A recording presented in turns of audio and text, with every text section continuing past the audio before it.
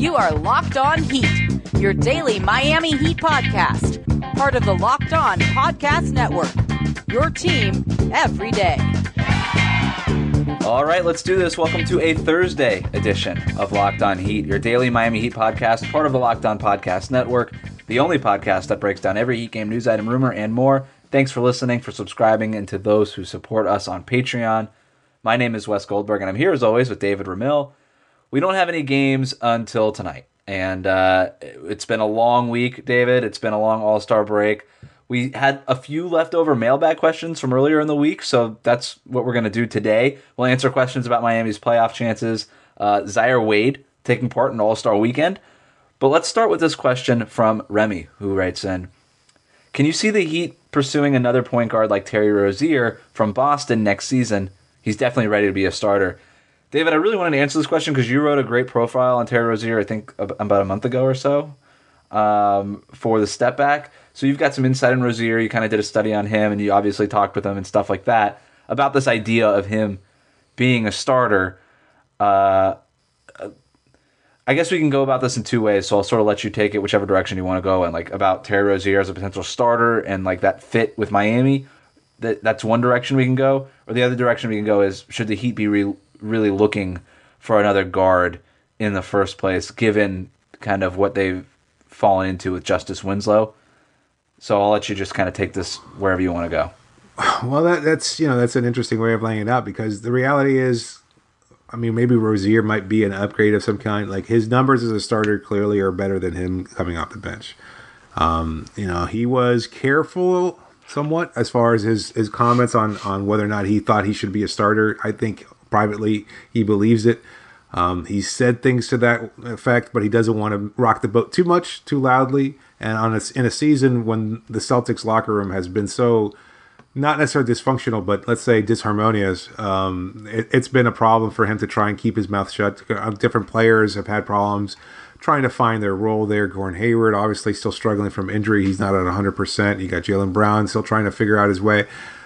It's been a tough season for the Celtics fans. Not that anybody who's a Heat fan and listening to this podcast probably cares, but the reality is it's been a little difficult, and Rozier hasn't helped his case any, because for all the playoff heroics that defined him last year, he has struggled this season. Coming off the bench, he struggled as a starter at times. It's not been a clear case of him proving that he is a starter quality point guard.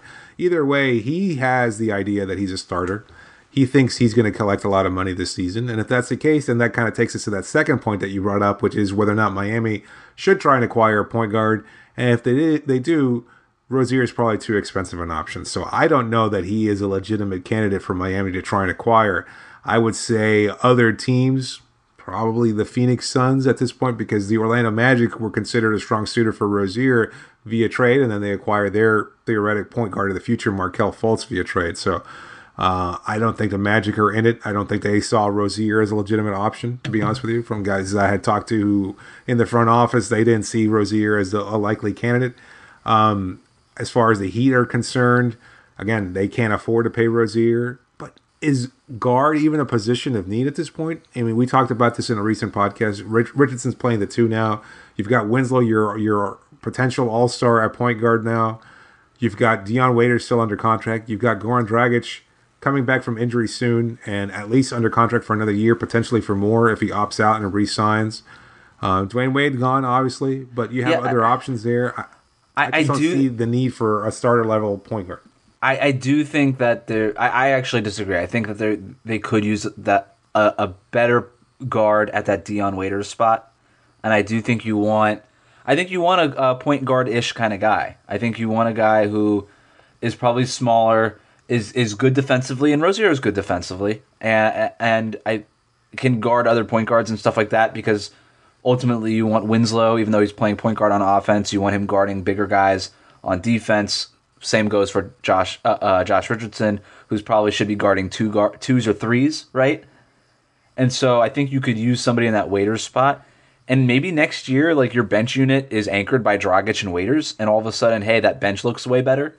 Maybe you kind of go back to that 7-11 dynamic in that second unit. I just think that maybe that works.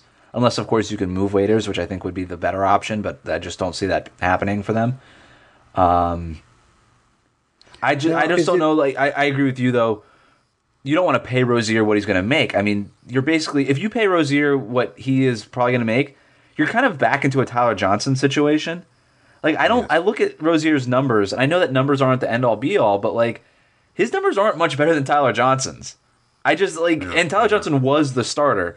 So I just think if you're the Heat, and we talked about this on yesterday's podcast, you don't want to end up in another situation where you have to pay these guys long-term deals who aren't superstars or even have the potential to be really all-stars. I don't think Rozier has like all-star potential. And so, and look, if you disagree, I don't think you disagree by much. And you, I mean the general you, not you, David. But like, if he is an all-star, it's like one time max in his career. Like, that's it. So that's not the guy. That's basically what I'm saying is like, I see a reason that would be a position of need. This ain't the guy.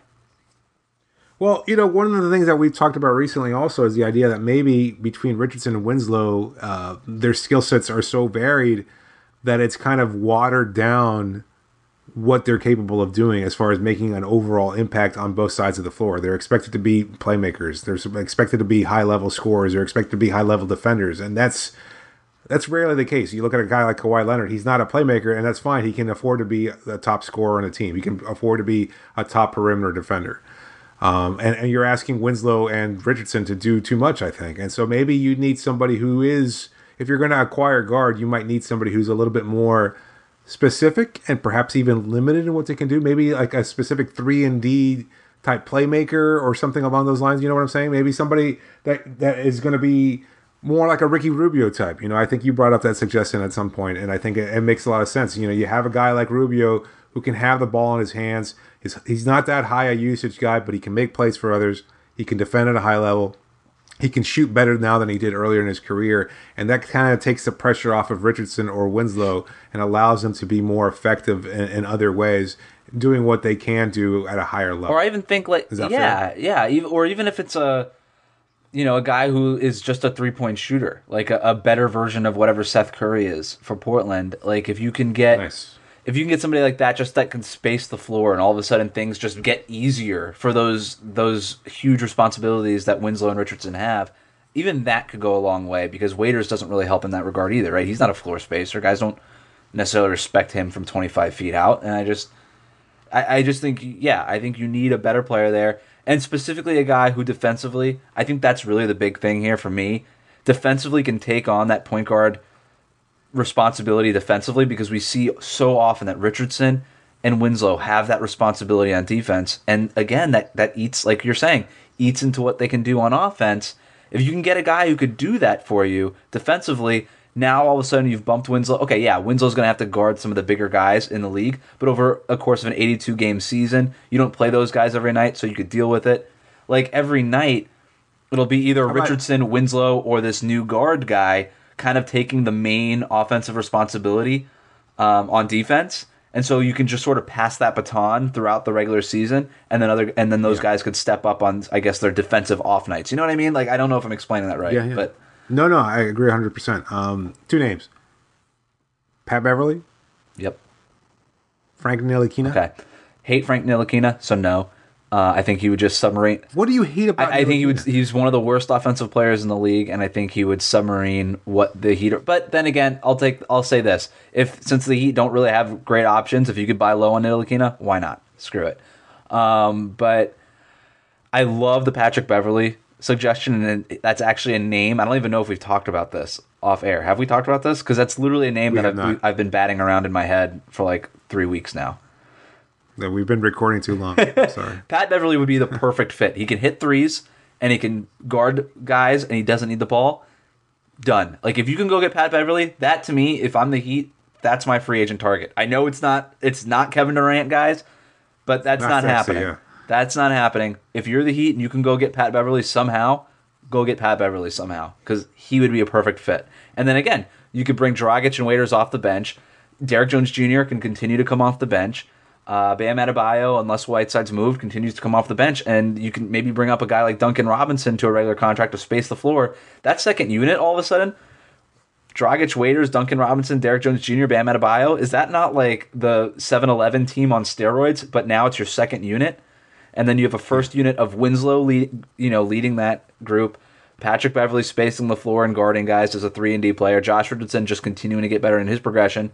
And then, James Johnson, Kelly Olynyk, Hassan Whiteside, however that shakes out, you go with that.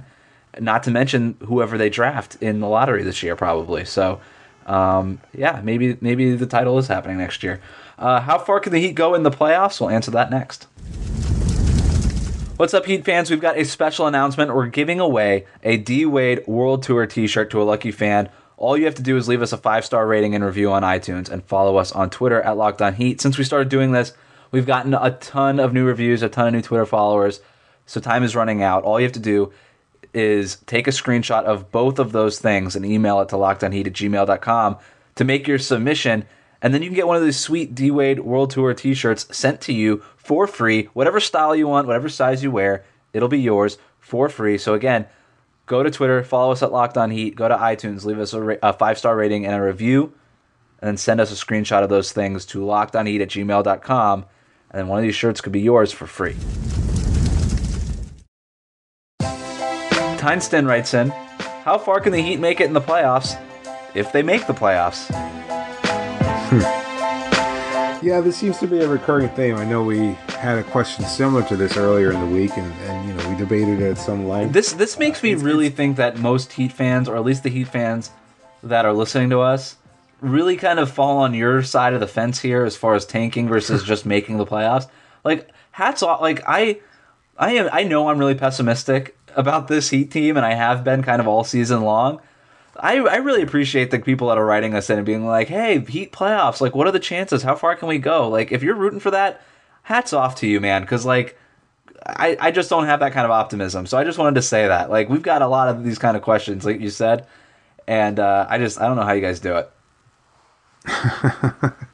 Look, I think you look at this franchise and what they've been under the 20-something years of Pat Riley's leadership, and the playoffs are sort of the expectations. And I think you could probably explain a lot of this season's problems due to injury. I mean, can you say that if Goran Dragic was healthy, they wouldn't have won maybe 2 or 3 more games and be right in the thick of things as far as the playoffs are concerned? Sure, I guess. I mean, fine. I mean, look, I think that's a realistic possibility. And I think if that's the case, then you're not doubting the playoffs. You're wondering whether or not you might be able to string things along and kind of make a late push and maybe have a chance. Now, as far as Tenniston's question, I mean, I think they'll still make the playoffs.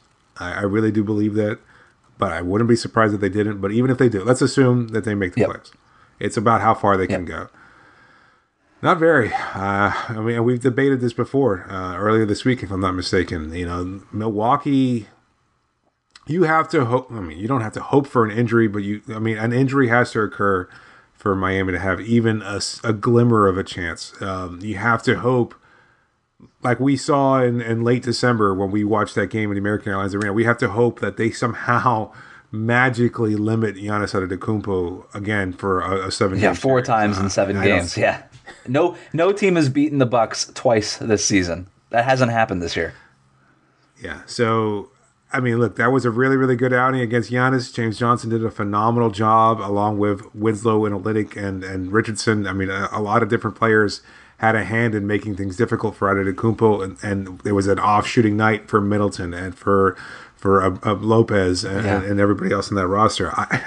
Look, they added Nikola Mirotic. They've gotten better after the trade deadline. I mean, that's a tough group to beat. And like the top teams in the East have all gotten better. Like, Toronto got better. Yes. Philadelphia obviously got a lot better with Tobias Harris. Milwaukee, like you said, just got better. Those are kind of the guys. Boston already kind of had their group. I don't see the Heat matching up well with them. And if we're talking about Indiana, the Heat are so far back. I don't see a 4-5 matchup happening. Like, that's just not in the cards for the Heat. So it's like the reason we start off talking about Milwaukee is because if the Heat are going to get in, they're probably getting in as an 8th seed. And even if they get in as, like, let's say they sneak up, like they just go on some sort of run and end up as a 7th seed. Like, they're not beating Toronto. That's almost as bad a matchup as Milwaukee is. I think that they get about as far as the airport if we're talking about how far they can make it in the playoffs. Like, maybe they'll make it to Milwaukee International or whatever the airport is there. Like maybe they make it across customs and get into Toronto, but that's about as far as they're getting. One time, because they're not going back there. They're gonna have the 2 games. They'll have 2 games in Miami. They'll lose in Miami. That'll be it. So when you're looking at this team and their realistic chances of playoffs, I think, you can look at an article that came out earlier today, actually earlier this week, from Barry Jackson of the Miami Herald. Had an opportunity to talk to a couple of scouts, and their assessment of the Heat and their players, let's just say it was not particularly optimistic. Yeah, we got this question from several people. This one from, I'll read this one from Daniel. Please comment on today's Barry Jackson column in which 2 anonymous NBA scouts savage the Heat's roster and future prospects. It is one of the more depressing pieces I've read recently, especially after I was briefly encouraged by Pat Riley's interview, which we talked about earlier in the week. That interview being with Dan Le Batard.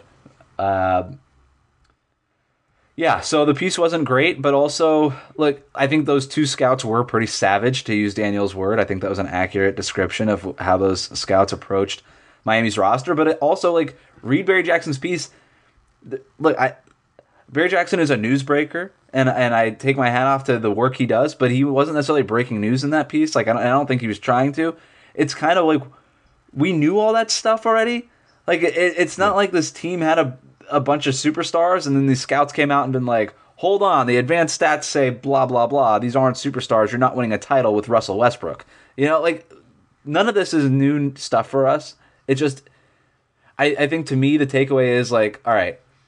And we've talked about this going to the trade deadline, ad nauseum, David, is you don't think too much about your players, and don't think that other front offices are just stupid all of a sudden. Hey, Whiteside had a good game. Can we trade him now? No. Other front offices get it. And one of those scouts even said, yeah, Whiteside's been setting better screens lately. Whoop-de-doo.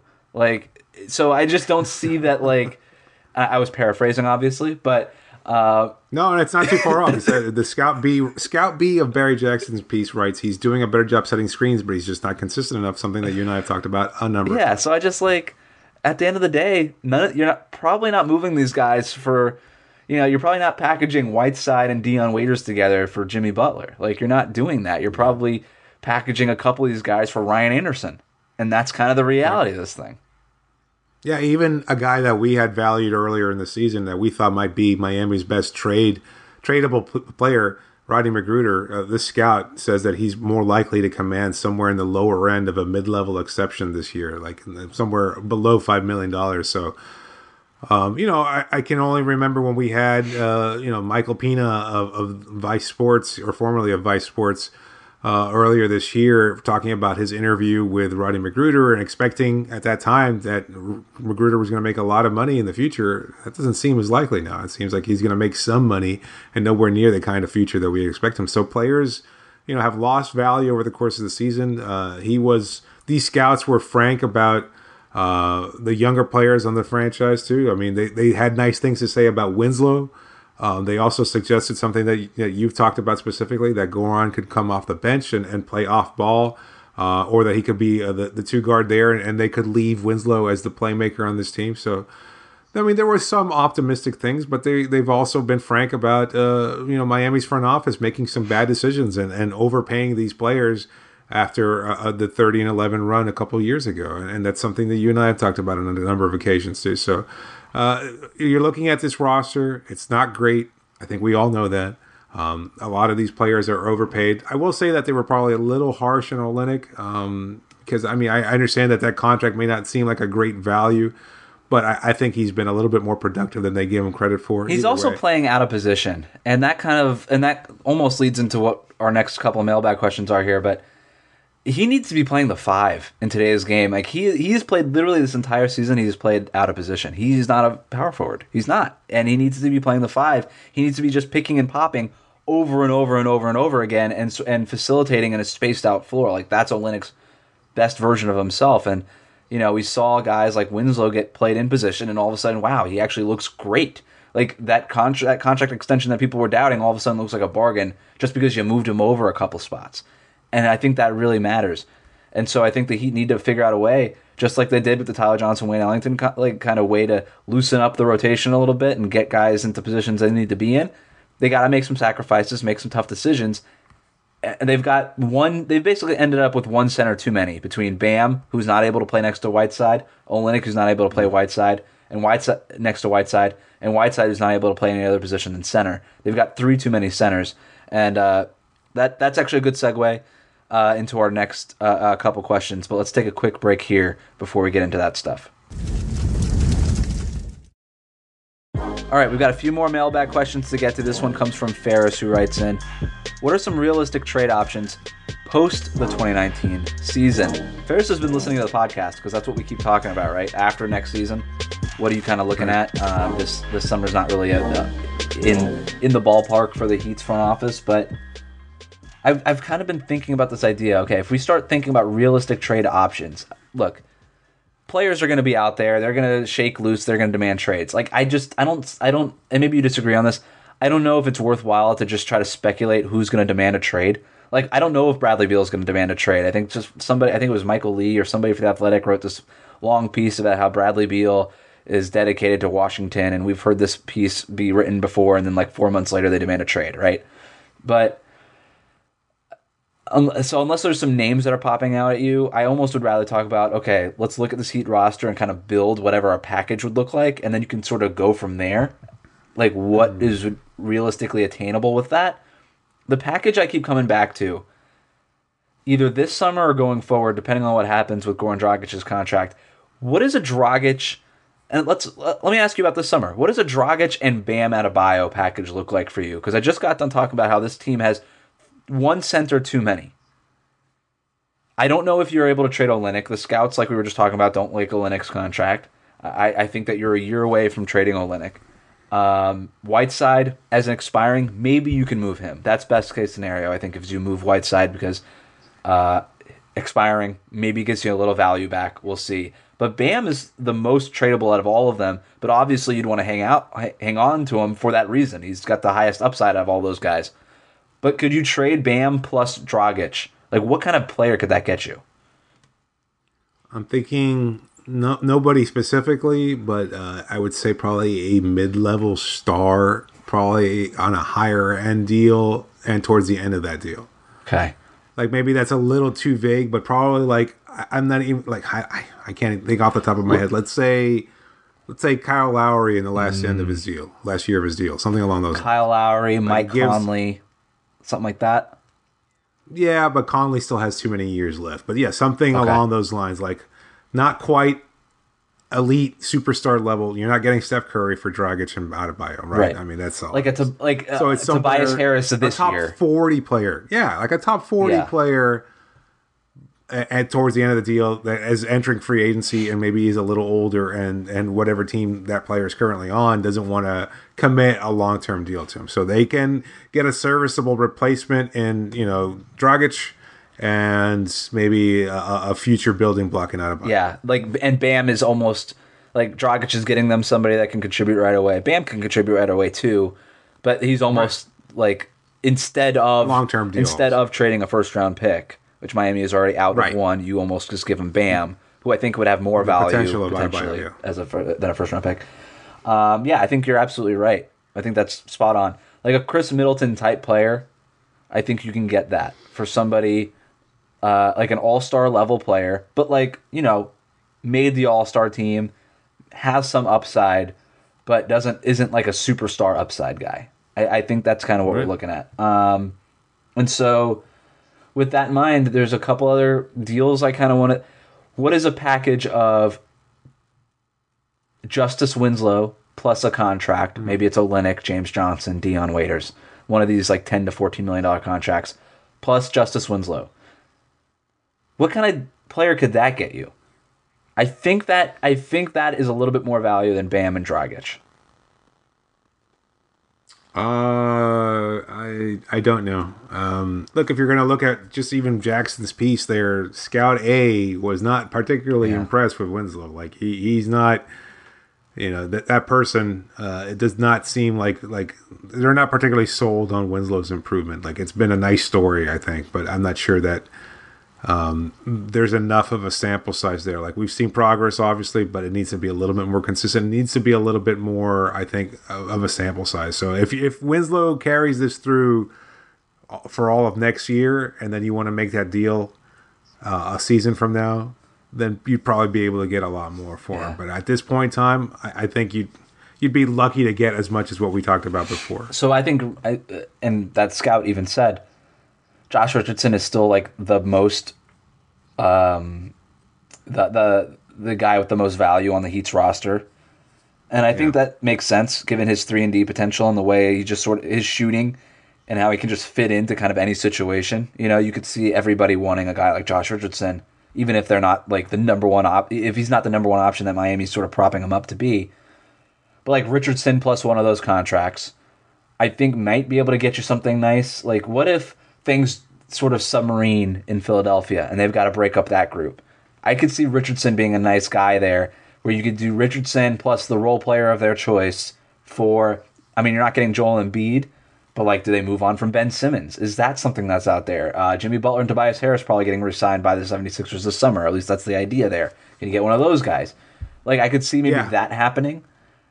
I think Butler's the guy that they'd be more willing to move than anything else. Like I think they're committed to Tobias now, but I mean the Butler idea, I from what we've heard, and I think you've heard the same things I have, they're not a lock to re-sign Jimmy Butler this offseason. Like that's something that might be their goal, or that might be what they're projecting to do. But you know, if things fall apart over the next 20-something games, or if they fall short in the playoffs, maybe they can just pivot and just move on from either Tobias or Jimmy Butler. And then just to wrap up this question from Ferris, asking about realistic targets, just like the thing that you got to look at, who's going to be a free agent and who might, you know, tell their front office behind closed doors, hey, really appreciate the years, it's been real, but I'm not re-signing here. Kind of just like what Paul George did in Indiana and forced his, almost, you know, didn't ask for a trade, but basically said, I'm not re-signing here.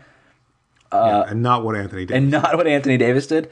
That summer of 2021, I keep going back to it. Damian Lillard, Bradley Beal, CJ McCollum, those are the guys who are going to be free agents. Does Damian Lillard go to Portland and say, hey, it's like, I've tried to make it work here, I got to go win. I'm not demanding a trade, or what? Maybe he is demanding a trade, or whatever it is. Just like, I'm just not re-signing here. Can you get one of those guys maybe a year before 2021 and take one of these packages that we just talked about? Is that worthwhile to Portland or Washington or whoever might be moving their guys? But let's get to this next question. Comes from New Era Heat Nation. Good for you, man. Nice. Interested to know what pick you and David would realistically like the Heat to take. So somewhere in the 7 to 9 range. What position do you think, injured players not included, so pretend we still have Derek Jones Jr. and Goran, the Heat need to improve the most? So basically, is there a guy in this draft, David, or at least a position of need that you see the Heat needing, assuming that they end up with what sounds like a top 9-ish pick, wherever that might fall? I would say I would want somebody with a good amount of size, somewhere within the 6'7" to 6'10" range, with enough skill that you could potentially make them the starting forward of the future. The starting power forward next to whoever the starting center is of the future. Okay. Yes. I think that's where you want to look. Like I would say, I mean, judging from like players in today's league, maybe like a Jonathan Isaac type, you know, or something along those lines. Because I think that's where you kind of need to find a player now. You need to have somebody who's versatile, who has a bigger body, who you can add muscle to, who you can develop a little bit. And I think there's still too much of a glut at the wing position. And as far as ball handlers are concerned, you also have a glut at the center position, bigs. And so you need somebody with a little bit more range, a little bit more fluidity there as far as position is concerned, but enough high-end talent and ability that they can do something, that they could fit different roles there. So I think that's what you'd look for. I don't know if that player even exists in the draft, but that's what I've got 2 names for you for guys who I think can fit that, but I'll get to that in a second because we have been doing this podcast way too long. I 100% agree with you. I think you're spot on. And I think the player, you mentioned Jonathan Isaac as a comp, and I love that comp. He's a couple years away. Right now, and I do think this is going to be sort of the new in vogue prospect comparison. If you can go get yourself a Pascal Siakam, you have done yourself a tremendous bonus. The way he's able to switch defensively into all 5 positions, handle the ball a little bit offensively, shoot offensively, and just sort of show some range there and some high upside there, that's the kind of guy you want. And so I 100% agree with you. Look, James Johnson is on the wrong side of 30, and his body seems to be breaking down. I don't know that Derek Jones Jr., I think theoretically could fit that long 4 kind of thing. He's just too slight, though. He can't take. I just don't know he can hold up. Exactly. Can you find basically Derek Jones Jr. on steroids, and then continue to bring Derek Jones Jr. off the bench as like sort of this defensive savant behind, to kind of take the place of Rodney McGruder, just sort of be a better version of that. I think that would be Derek Jones Jr.'s best utility. So, and then the other position I need is that other guard spot, that spot that is currently being occupied by Dion Waiters, could potentially be occupied by Goran Dragic. But if you're looking to draft somebody and you're looking towards the future, and you're assuming that Justice Winslow, Josh Richardson, and Bam Adebayo are sort of your trio that you're building around, then that other guard spot and then that power forward spot are the 2 spots. I don't think that in the lottery that there's many guys who fit that guard spot. Obviously, you've got a guy like Ja Morant out of Murray State, but he's going to be probably gone unless the Heat get super lucky in the draft lottery, which is possible. He'll be gone by the time the Heat pick. There's another guy like Jarrett Culver, but he's not exactly the type I think that they're looking for, even though they'd probably take him. Romeo Langford is out there, but he's kind of a ball-dominant guy. I don't know that that's necessarily like the ideal fit. Darius Garland out of Vanderbilt. People are like high and low on him, and I honestly at this point have not done the draft work yet. I'm just not there yet. So, but those are just sort of the names that keep popping up on these draft boards. But I'm, again, going back to what you said, that long 4, that versatile guy who could do things offensively, could switch all positions defensively. I think the Heat need to go find that because those guys have such high upside. Pascal Siakam, people are writing whether or not he could be an MVP candidate in the future. I mean, they gotta swing for the fences, so they gotta hit because they got a solid guy in Winslow, they got a solid guy in Richardson, they got a solid guy in Bam. They need to hit something out of the park. So I'm looking at a guy like Sekou Doumbouya, international prospect, 6'9", 210, can kind of just do stuff. Currently in that top 15 range, depending on what you're looking at. Again, haven't done the draft work, but just from a fit standpoint and just sort of you're reading the bullet points on him, could be that. Another guy out of Stanford. Can I propose something here? A potential trade, a hypothetical. I know how much. Let me just name this guy from Stanford. KZ Okpala out of Stanford. Same type of body type guy as these Pascal Siakam's. Versatile kind of 4 guy. But yeah, what's the trade? You're bringing up Siakam, so it kind of got the wheels turning a little bit there. I know they're still high on him, but what if you could include the first-round pick and James Johnson just to move that contract off the books for OG Anunoby?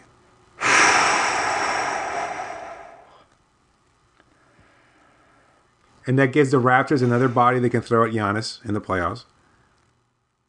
They get a first-round pick to bolster their roster. And then you get OG to develop here in Miami. I have so many questions about OG's offensive game and his durability. That scares me. I'd rather take the if it's a lottery pick, I'd rather just use the pick. You disappoint me. I know. And I love OG and Anunoby, but then you're able to get off the James Johnson contract, so I don't know. That's really tough. That's actually a super good hypothetical. I don't know. All right. You and your love of mystery box A. Final question before we wrap up here. Fly Wade 2 writes in, your thoughts on Dwayne Wade bringing in his oldest son to All-Star Weekend. David, you were at All-Star Weekend, and you probably have a better take than me on this, but I'm going to go first anyway. Yes. I freaking loved it. I love that Zaire Wade was basically the youngest All-Star ever in NBA history because he was doing all of the things. He was on the court. He was at the dunk contest. He was basically playing in the All-Star game. Because he was going through shoot around with them, warm ups with them. I loved it. I love that Zaire is out there. He's posting on Instagram like photos. Like he's in the All-Star Team LeBron photo. He has a photo. He's with the team. He's in the team photo. He's not on the team, people. He was in the photo. He's right in the middle of the photo. He's in it, and he's posting on Instagram with the caption, "Surround yourself." I don't have it in front of me, but like something to the effect of "Surround yourself with people with the same goals as you." This guy has so much confidence. I love it. I'm all on board, and I can't wait for Zaire Wade to be on the Miami Heat in like 2025 or whatever year it's going to be. Yeah, I think it's pretty clear. Look, a couple things that are probably obvious. Like Dwayne Wade is an extremely proud parent, and I think he sees the potential in Zaire, and he wants to bring that along as much as possible. And he's cultivating it in a way that we probably have not seen up close before. And I think another thing that what we talked about as far as recruiting and the player on this roster who could potentially help recruit, I mean, it's still Wade has still so much cachet among other players that he can sort of get away with this. Like, I don't think anybody else has even thought about it. He's not even a real all-star. We'll he was an honorary addition, and then the flex to just be like, thanks for the honorary addition. Also, I'm bringing my son to everything. This is a package deal. Yeah. It didn't say and one in the invitation, Dwayne. Okay, it was for just you, and that was the and one. You're the and one, Dwayne. Yes. You can't just bring anybody else. But anyway, look, I was there at the Junior NBA World Championship in Orlando, and guess who he had with him there too as a global ambassador? He had his son, and immense pride.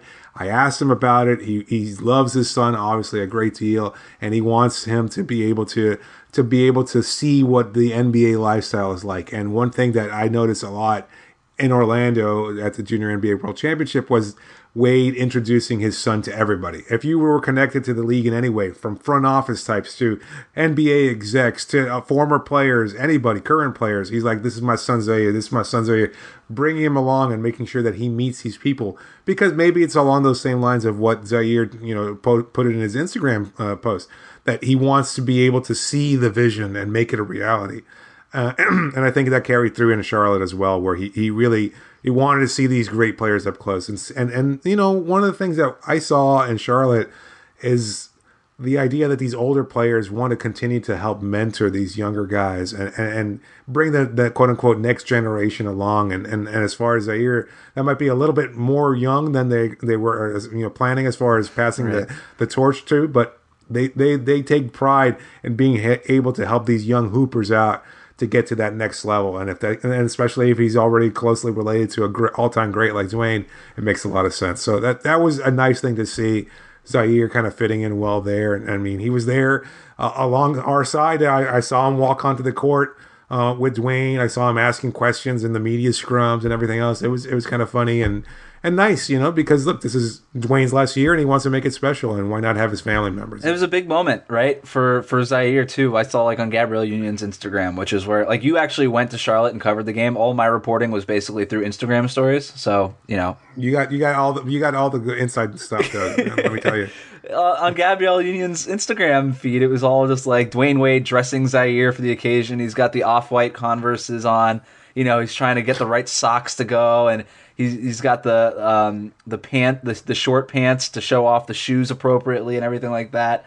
The short pants that Dwayne Wade ushered into pop culture. So gotta give credit where credit's due.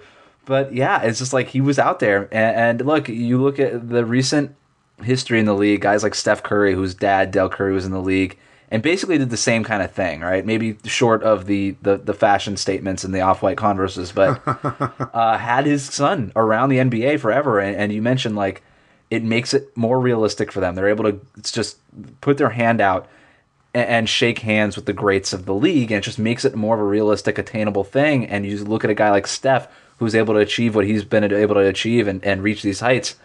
Zaire's got a really promising future. And it's not just because he's the son of Dwayne Wade. He's really talented, obviously. We've seen him play. You could see YouTube clips of him play and stuff like that. But this is only going to help him. And I'm actually really looking forward to watching him in the league, because that's just going to be super cool. And those are the sort of things that just the way that Wade was able to bring him along, the way that the NBA just supported him through it. We make jokes about it, but it's the best league. And I'm glad we cover it, and I'm glad we get to talk about it, because it's a really fun thing. So we'll end it on that. Also, shout out American Heritage High School, where Zaire Wade plays. I was a camp counselor there for 6 or 7 years or something. Is that a real high school for the longest? No, I didn't really think it exists, other than to be a network for basketball players to reach. It's a private school where people rich kids send their kids, and their kids don't care about school at all. There you go. Because they're rich. Because they're rich. Why do they need to care? What deal? It's just shouts to American Heritage. What up? Anyway, that's all we have for today. Thanks for listening. When you get in your car, tell your smart device to play podcast Locked On Heat. Connect with us on Twitter at Locked On Heat, or email us at lockedonheat@gmail.com. We'll catch you next time. Thanks for joining me, David. You got it, Wes. Wrap it up,